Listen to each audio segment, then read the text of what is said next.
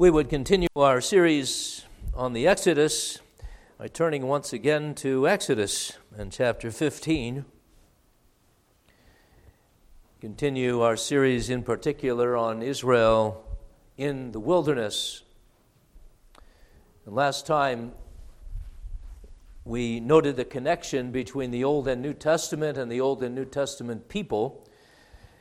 Also in this, with regard to the wilderness experience of the people of God. In Revelation 12, we noted that even after Jesus has come and he's risen and ascended to the right hand of God, the church has a place in the wilderness, a place prepared of God, and from which the devil himself would lodge her by spewing out a flood of lies and temptations in that wilderness to wrest Israel, now the church of the ascended Savior, from the presence and arms of God. And so as we consider the history of the wilderness wanderings of the people of the Old Testament, know that this is our story, it's our history. We are this people in the wilderness land on the way to the promised land, and there's no other way but through the wilderness.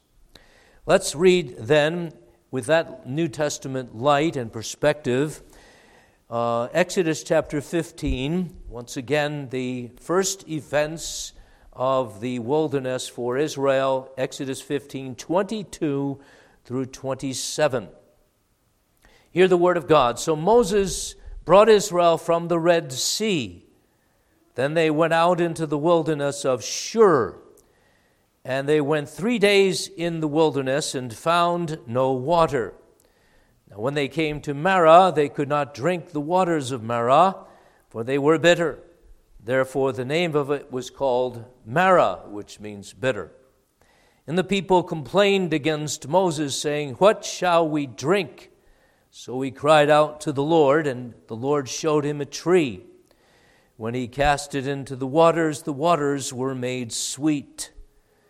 There he made a statute and an ordinance for them, and there he tested them and said, "If you diligently heed the voice of the Lord your God and do what is right in his sight, give ear to his commandments and keep all his statutes, I will put none of the diseases on you which I have brought on the Egyptians, for I am the Lord who heals you." Then they came to Elim, where there were 12 wells of water and 70 palm trees, so they camped there by the waters. Thus far we read from this account of the beginning of Israel's wilderness wandering, as we call it. Let's call it wilderness pilgrimage. Do you remember, children too, do you remember the first miracle of Jesus in the New Testament? 3 days after he was publicly ordained into the ministry, as we would say, and received the baptism of the Holy Spirit, on the third day he went to Cana of Galilee, and there he changed water into wine. The Bible makes an explicit statement here about that miracle, that it was the first or the principal of all the miracles that would come. Now I find here in this provision of God of his people Israel, miraculously, both at Marah and Elim, a kind of parallel to Jesus' first miracle in the New Testament. And whereas Jesus turned water into wine in the New Testament, I find here the miracle of God turning wine into water. That is, W-H-I-N-E, the murmuring of the people here, he turned into an occasion of providing water. So, backwards parallelism, but nonetheless, there's something, in my opinion, strikingly parallel here to the miracles of Jesus at the first. In all of the miracles of God, and also the miracles of his provision in the wilderness, there is the glorification of his great name. And here the name of Jehovah who heals the waters And we know this is in Jesus Christ. So that parallel at the least we can make. Jesus turns water into wine. Jesus also turns wine into water, into an occasion for the miracle of grace and the provision of water. So I want us to consider this miracle at Elim and also the provision of God at Marah and at Elim, because this is how God cares for us. And there's something here of these first two stops, this Marah, and this Elim, that is strikingly significant for the rest of God's care in the wilderness, and it's for our learning. We want to learn in the wilderness just how God cares for us. Here's a lesson from the Old Testament which we would take to heart, the Word of God. So, into the wilderness shall we not go and revisit these things of the Old Testament for our own wilderness blessing? Let's do that. And so we want to consider Marah and Elim, the first two places, and first of all, how God provides covenantally for the people here. That big word covenant, it comes up. And then we want to learn here the great lesson of the need for trial. The need for trial. There's Marah there as well as Elim, but there's something about Marah that is very important for us to understand. And then finally, that this is all so that in the wilderness there's a place for us to worship God. No matter what we have, having God, we worship God. So, the great provision. Moses brings Israel from the Red Sea, and they go out into the wilderness of Shur. And they are 3 days in the wilderness, and they find no water. And I'm just going through the text here. And they come to a place which wasn't named then Marah, but would become named Marah, but a place where they couldn't drink the water. And those waters were bitter. And that, children, means you'd go, ugh, when you tried to drink them, and you'd spit it out. It wasn't potable or drinkable water. And so at this time they complain, and Moses cries out to the Lord. He doesn't complain, he prays, and the Lord shows him a tree, casts it into the water. The waters are made sweet. We know the story. And that, first of all, is the story of God caring for his people. And it's striking here, he is the one who does this. God does. There's no other help.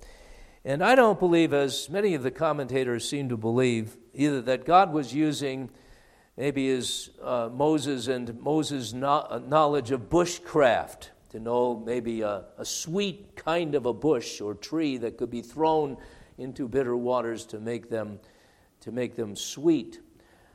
Yes, Moses had been in the wilderness, and he learned something of the ways of the wilderness, but this isn't God using Moses' knowledge of natural things simply to tell him what he knew already of these things and just do this. Nor is it God exercising bushcraft or his knowledge, his superior omniscience of everything to provide here. At least we're not told that. God can use natural things and locusts and milk and honey and so on to provide for people, but we're just told that God provides here by giving Moses to know this tree and cast it into the water. He must have told him that, though we don't see here that God told Moses to cast it into the water. But Moses did that, and there's the miracle of the provision of God. So God is showing himself God here, just as at the Red Sea, when he parted the river, the sea, and Israel itself went on dry land through it, and Pharaoh and his host were decimated and deluged by the water, so that the water that was Israel's salvation became the grave of the enemies of the people of God. So God is providing here now. Not only does he save the people, he provides for the people that are saved. There's a lesson here of God. And he's providing for this people in a miraculous way, even as he provides in every other way, as we call in his ordinary providence, but here miraculously to show in a sign that he is their special provider.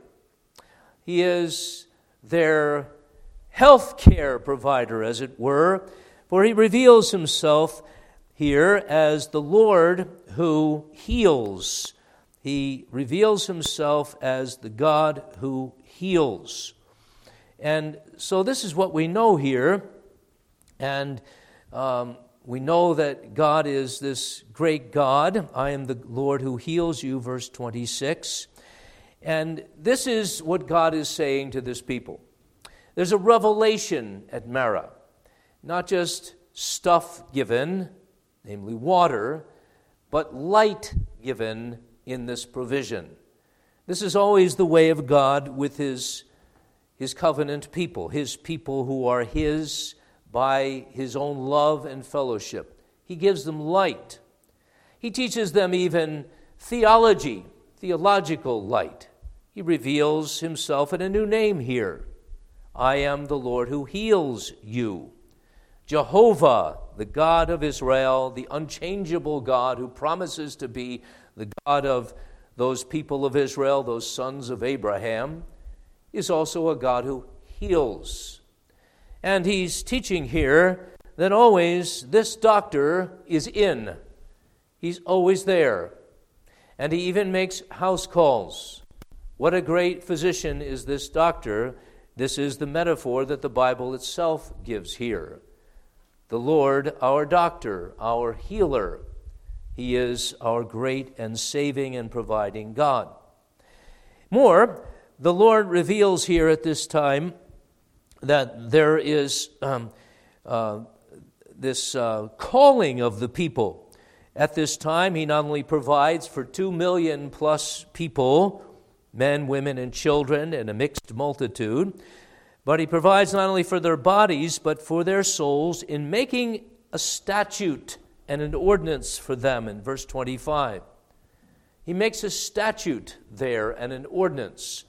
And the statute and the ordinance, and they're one, they're a law, that's what this is, there's a law here, is that if you diligently heed the voice of the Lord your God and do what is right in his sight, give ear to his commandments and keep all his statutes, I'll put none of the diseases on you which I brought on the Egyptians, for I am the Lord who heals you.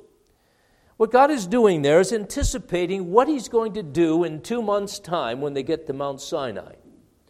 In Mount Sinai, to which they go in the wilderness, is really the height of the revelation of God there as the God of the people of Israel.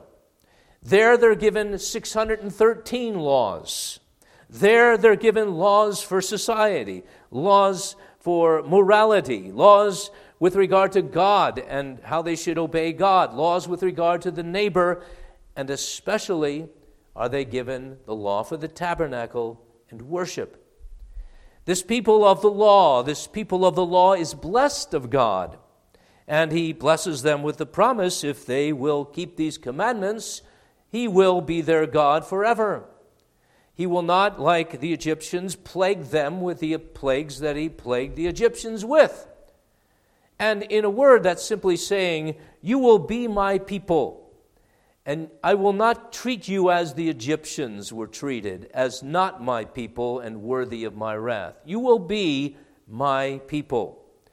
But obedience to God is something that is important, of course, absolutely important. So if they show themselves not heeding the word of God, not diligently heeding the voice of God, not coming to church to hear God carefully, but simply to put in the time and then to go home, if they don't do that, then they will be exposed to the wrath of God and the judgments of God. There's a threat here that God gives in this Old Testament, Old Covenant ordinance.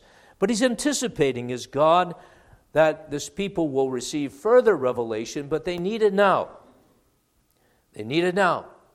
They need to know that though they've been delivered from Pharaoh and his grip, his iron grip and slavery, and though God has set them free from that, he's not set them free to do whatever they want, following, as we would say theologically, justification, the free pardon of God, is sanctification, which is not only a gift, but a requirement. And so here God is dealing with his people as with no other, and this, beloved, is his providing. Now, he does this all at Marah. There's revelation there, and there's this statute, and there's also a test there. And this is the first of several times that word testing is used in the wilderness. In verse 25, there he tested them. But that too is the grace of God. He's trying the people. He's exercising their faith. He's giving them to know that he is their God and they should seek him. And they should not just seek water and bread and certainly not the things of Egypt.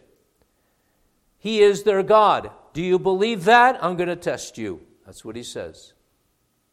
So God is revealing himself as God in this way. More on this later. But then they come to Elim. Elim is a different place altogether. And it's people wonder just how far this is from the first place of Marah, but they travel to for a while, and there's an altogether different place. There's 12 wells of water there. There's 70 palm trees, and so they're given this kind of paradise, this oasis, this place where there's no trial here, and there's also significantly no revelation of God here. But the people encamp there. They camp by the waters, and they get the impression that this was for a little while, at least a couple of weeks, because of the things that are said in Exodus 16. So they're camped there. They enjoy that, but God is showing that he loves his people in this way too. Now let's put this all together for in this first point for just how God cares for us. God cares for us in making us his people. God cares for us in the hard things of life and in the good things of life. And all of this is because he expresses himself as the God who heals, the God who loves, the God who delivers in Jesus Christ. The New Testament people of God in the wilderness of this world is the people of God in Christ. That's who you are, beloved. Whatever wilderness you're going through, it's so that you might learn Christ. And this is exactly the purpose of these first two places. Learn Christ in the poverty, in the deprivation, in the bitter experiences of life, and learn Christ in the good times of life. And if nothing else, we're taught that they're both a part of our life. There's Marah in the wilderness, and there's Elim. And we shouldn't just say, well, it's all about Marah and bitterness and so on, and we are suspect, and we suspect situations where we're given to feast and to rejoice, and we wonder now what's around the corner. God gives us both. God gives us happy times as church. God gives us happy times as individuals and families, and God gives us Marahs as well. Receive them all from the living God and his hand. God is our God. And this, of course, to show off just how great Jesus is. God, who gives his Son over to the cross, do you know what he gives to you? Everything.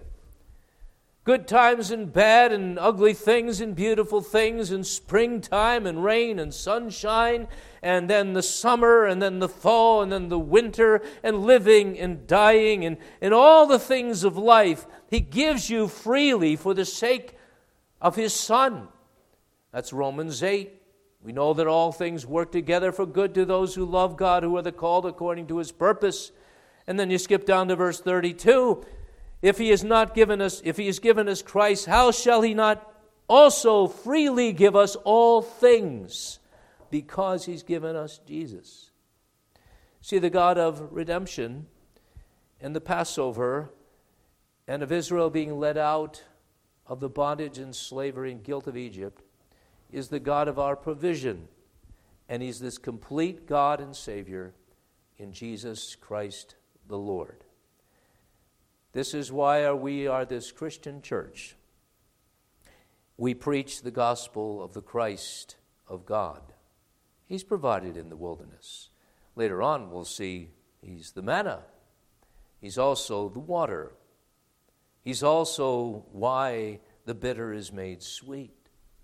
And He's our Elim. He is our 12 wells of water, and He is our 70 palm trees. And you cannot give anything more than God gives through the mediation of Jesus. But I wanted especially to focus on Marah. There's a reason why God gives Marah, bitter places, bitter times to His people. We have to understand this and sort through this. And there's a reason why Elim and their encampment there is only limited in time, because we learn often the best things at Marah, not at Elim. So the question is, why is there this Marah experience? Why didn't God, children, you ever think of this? And maybe young people, your thinkers are going when you're getting older and you think for yourself. Why is it that God says to Israel and Moses, through Moses to Israel, this people is going to go to Marah? Not only that, 3 days before that, no water. Day 1, no water. Day 2, no water. Day 3. And finally, they see wells in the distance or whatever, a well, and they taste it and, ugh, bitter, And the people are led to cry out and complain and whine. Why? What is this? What shall we drink? And they're complaining to Moses and they're complaining to God. In 3 days, they forgot the song of Moses and Miriam. In 3 days, they forgot the great deliverance and the amazing overthrow of Pharaoh and his host. In 3 days, they forgot all the mighty miracles of God, and here they are thinking that they're just abandoned in the wilderness. And this murmuring, this complaining, verse 24, is the word that's used over and over again in the book of Exodus and Numbers. The people complain. And God is testing them, but 10 times, Numbers says, they tested God. They put Him to the test. They complained, they whined, they groaned, they murmured, whatever you want to call it. You know that, don't you? You know that, what that's about. So they're brought there into this Marah. And the question is, why? Why don't they just go to Elim? Why? And wouldn't it show off more the glories of God and His provision of Christ? And so nobody questioned it. If God's people had health and wealth and everything else you could use, and there's this church and it's thriving, and there's this people of God, and people are drawn to this thing called Christianity by its successes. They have to go to Marah. And later on they go to Rephidim. And then they go to another place. And on and on. In the wilderness, they're going to these difficult spots in the wilderness. But why is that? Well, beloved, is to learn something of the cross of Calvary. The cross of Calvary. How do we get blessed? How are we blessed? Why is there this thing called the Exodus and then this provision of God in the wilderness for the people of the Exodus? It's all because of the Christ. You think about it, that tree has led many people to surmise that this is a type of the cross. You got a tree in earthly paradise, a tree of life. You got a tree in the heavenly paradise in Revelation, which bears fruit in every season, which is for the healing of the nations. Think salvation. And then you have the tree called Calvary, the cross, the bitter dregs of sin taken on himself by Jesus. Remember in the garden, Jesus spoke of the cup that he was trying to avoid, if we can say this reverently, trying to wrestle with this thing in his human nature which was impossible for him, being very man and a weak man at that. He struggled with having to drink all of that bitter cup down. The bitter cup being having to take on sin and the wrath of God for it.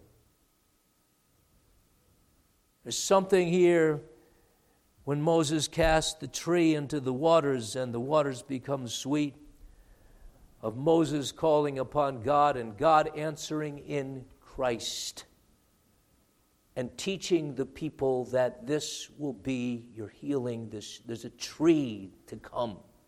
There's a tree to come. Far superior than the tree of life in the Old Testament is this tree of the New Testament of God's making the bittersweet in the Son taking all of this on himself. And now the people of God in this trial as well, then they're taught something of what it took to get them this far and how bad their sins were and how necessary it was that Jesus would be promised and that he be their life. But then there's something to God showing Moses the tree in verse 25, and is then making a statute and an ordinance for them and testing them. This is all connected. The word for show in the Hebrew language is the same word from which we get the word Torah or law of God. There's something here that God is teaching the children of Israel by this tree and being shown it. They're being Torah'd or instructed in the law through this tree. And then right away there's a statute and an ordinance. Now the Jews even themselves linked the law of God and the tree of life together, and they based it on this passage in Exodus 22, but also in Proverbs 3 and verse 18. Length of days is in her right hand, in her left hand riches and honor. Verse 18, she is a tree of life, wisdom is, the wisdom of the law, to those who take hold of her, and happy are all who retain her. She, the law and the wisdom gained from the law, is a tree of life to those who take hold of her, and happy are all who retain her. Beloved, get to the gospel here. I'm trying to bring out the gospel here.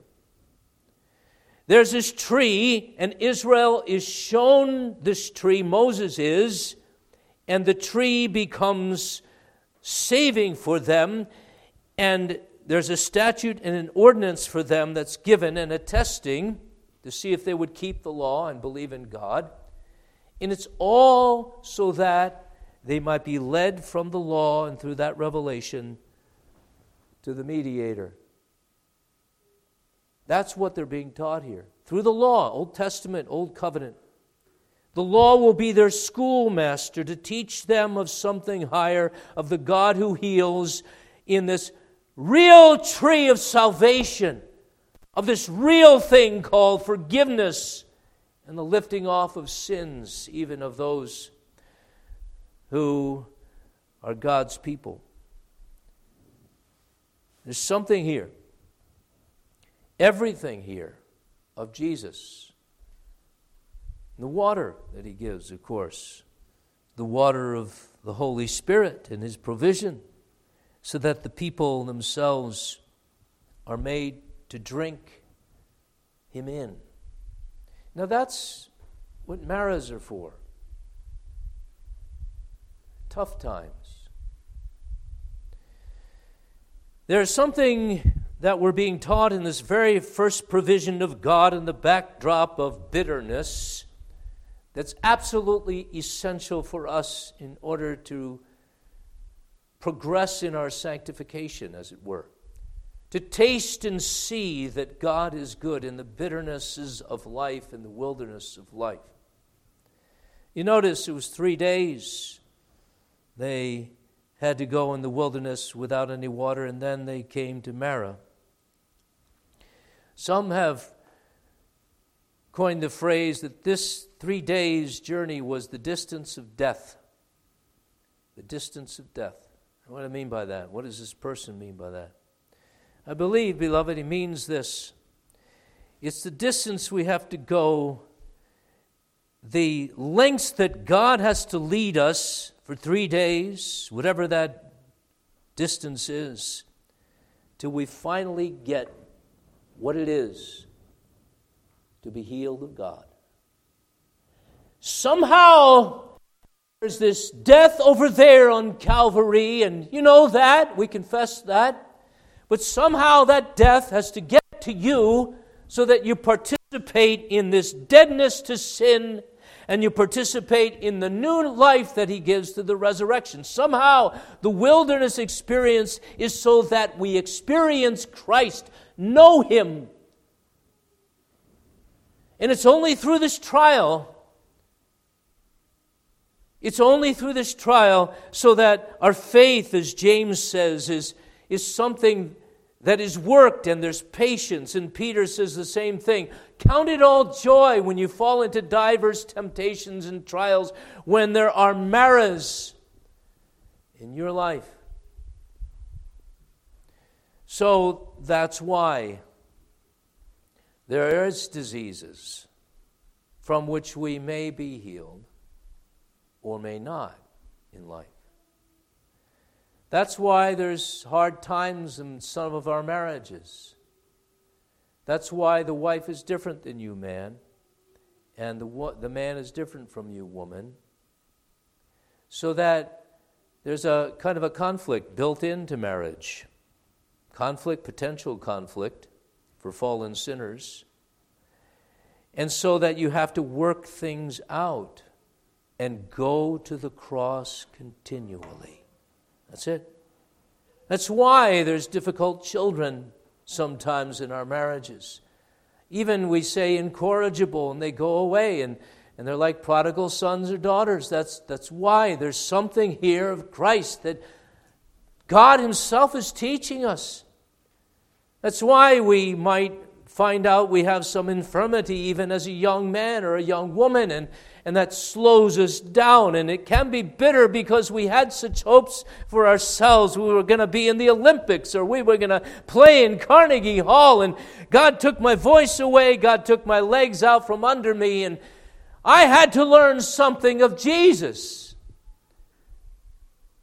That's why the Marah, the bitter waters of God's providence. And you never could find a mate, maybe, even though you wanted to. You never learned how to be content in this job. All these things.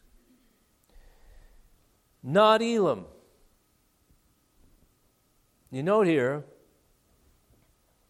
Elim is a place where everything's provided. It seems even covenantally. 12 wells, one for each tribe. 70 palm trees, a sacred number. And we're not told 71 or 700,000, which we would have thought would be necessary for them to provide for all of these people, and so they could encamp there by the waters. Just 12 and just 70. God somehow miraculously providing in His way for His people with just those amounts of wells and trees, and God showing, I am your God. But no revelation there. Interesting. No new light. And it seems that they had to be pushed on their way from there. They journeyed from Elim, and they were encamped there by Elim. It's almost the same, it could be surmised, that had to happen at the Red Sea. In verse 22, when Moses brought Israel from the Red Sea, we could translate that He caused Israel to be brought from the Red Sea as if they didn't want to budge. You can imagine the Red Sea. This was an amazing event here.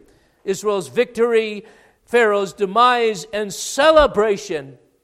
and gold and silver and chariots, bodies of the Egyptians floating up on the water, and maybe the people lingering along there to take the booty. At Elim, it's all here.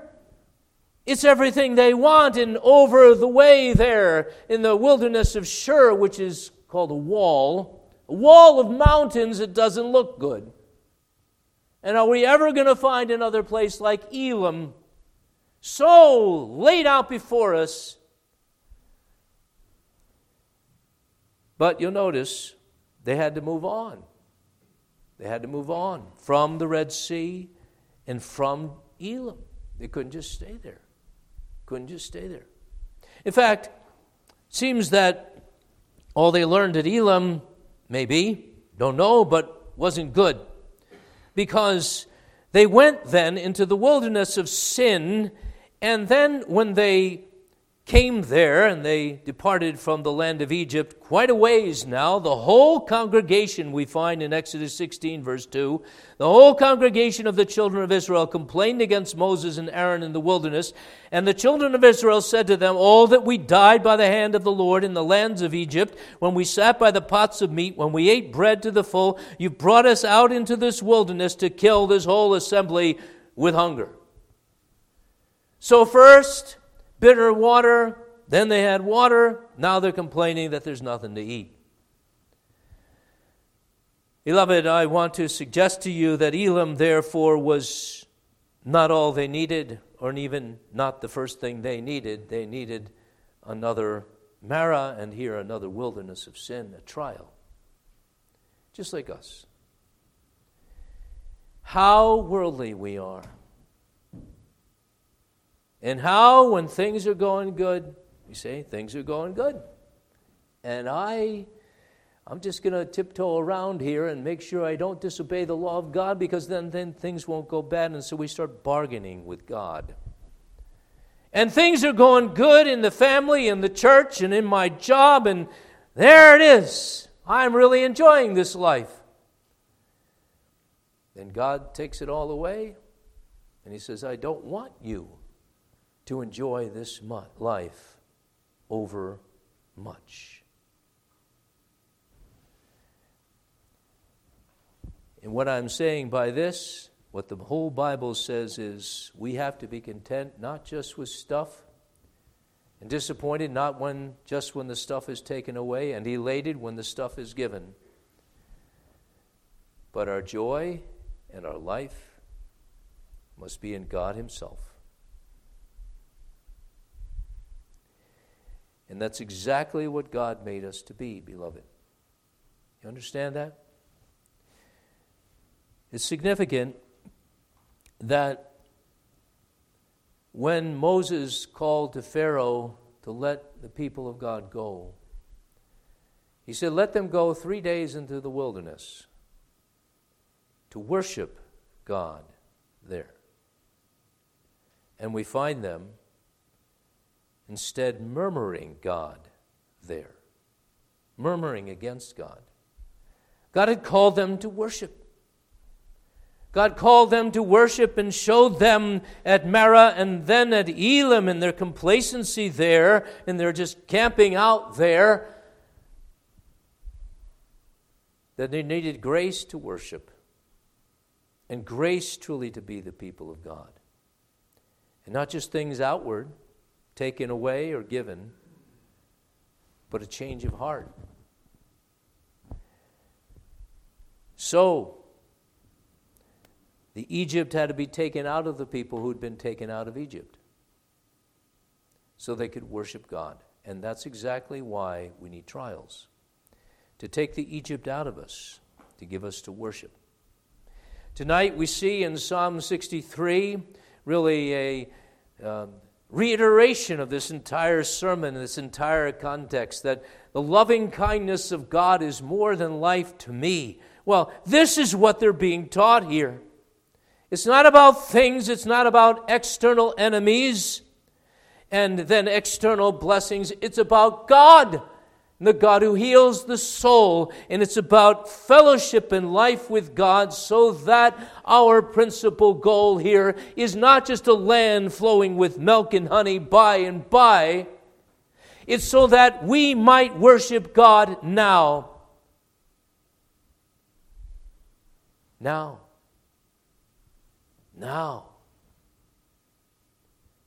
Worship God. And that means being happy with God, delighting in God, and looking to Him who is the great God of our provision along every step of the way. Find that, beloved. Find that care of God in your life, even in the hard things, when you have to wait, when you think life has passed you by. Look again at the Word of God. Look again at how God is good to you and to me. People, the redeemed people of the Exodus, now in the wilderness, cared for, all the way to glory. Amen. We pray, Father, you would bless us now. We've heard about Marah and Elim. We pray to take it to heart. Lord, we pray, turn our souls to you and make us worshipers of you. This is your goal for us. However long we're here, the goal is that now we worship and leave all with God as we leave our souls on the altar of devotion to God. Thanks for Jesus, Lord. He's the reason why the bitter is made sweet. And He is the reason why the Elims and oases of this life are even precious to us as well, because our joys in these good times are the good Lord Jesus and His blessings. We thank you, Father, for the oasis of church, and that we could come together and hear reality and powerfully be preached to by the great preacher, Jesus, the great physician of our souls, the captain of our faith, and the one who will have all the preeminence. In His name we pray. Amen.